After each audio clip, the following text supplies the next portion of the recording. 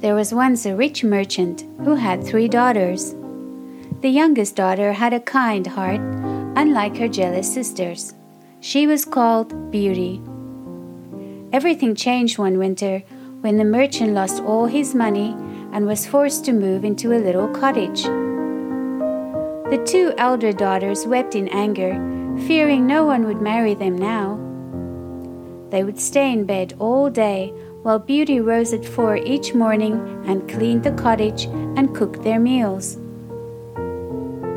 One day, the merchant received good news. One of his ships had been found, which meant he would have money again. He immediately set off for town. "Bring me back a velvet cape," demanded the eldest sister. "And I'll have a silk gown," added the second sister. "What about you, Beauty?" asked her father kindly.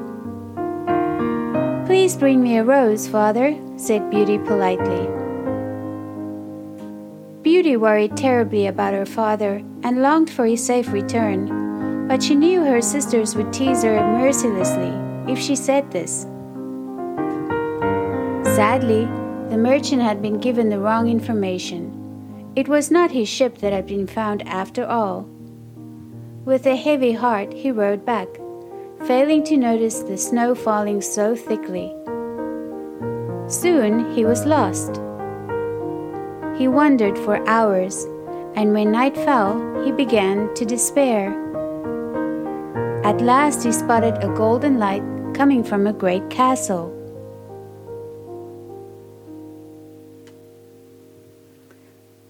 Pushing on the open door, he found himself inside a dining hall where a fire blazed and a table was laid for one person. But there was no one to greet him. At last he said to himself, "I can wait no longer. Surely the kind master will pardon me if I eat alone." After a good night's sleep, the merchant set off. Wending his way through a scented rose garden, he was reminded of Beauty's request. As he broke off a single red rose, there was a thunderous roar, and a hideous creature appeared before him. "So this is how you repay my kindness," snarled the creature. "I saved your life, but you choose to steal the thing I love most. You deserve to die." "Forgive me, Lord," begged the merchant. "I only wanted to pluck a rose for my youngest daughter." "Call me Beast," snapped the creature. "I will spare your life if one of your daughters come to stay with me of her own free will. But if none of them agrees, you must return within 3 months." With a sad heart, the merchant agreed.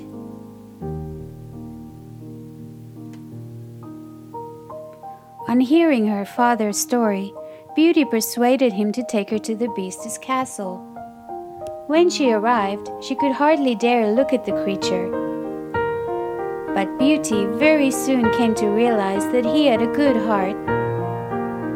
One evening, as he joined her for supper, the Beast asked her, "Do you find me ugly?" And for the first time, Beauty looked at his face. "Yes, but you are very kind," she replied honestly. The Beast seemed pleased by her answer, and suddenly asked if she would be his wife. "No, Beast," she replied simply, and the Beast let out a painful cry. As the time passed, Beauty came to enjoy her life at the castle. She had everything she needed. As a sign of his love for her, the Beast gave Beauty a magic mirror to show her what was happening at home. One day, as she looked into the mirror, she saw her father was ill. "I must go to my father," she told the Beast. "If you let me leave, I promise I will return." Heartened by these words, the Beast agreed. "Take your mirror with you," he said, "and remember, if you do not return in 1 week, I shall die of grief."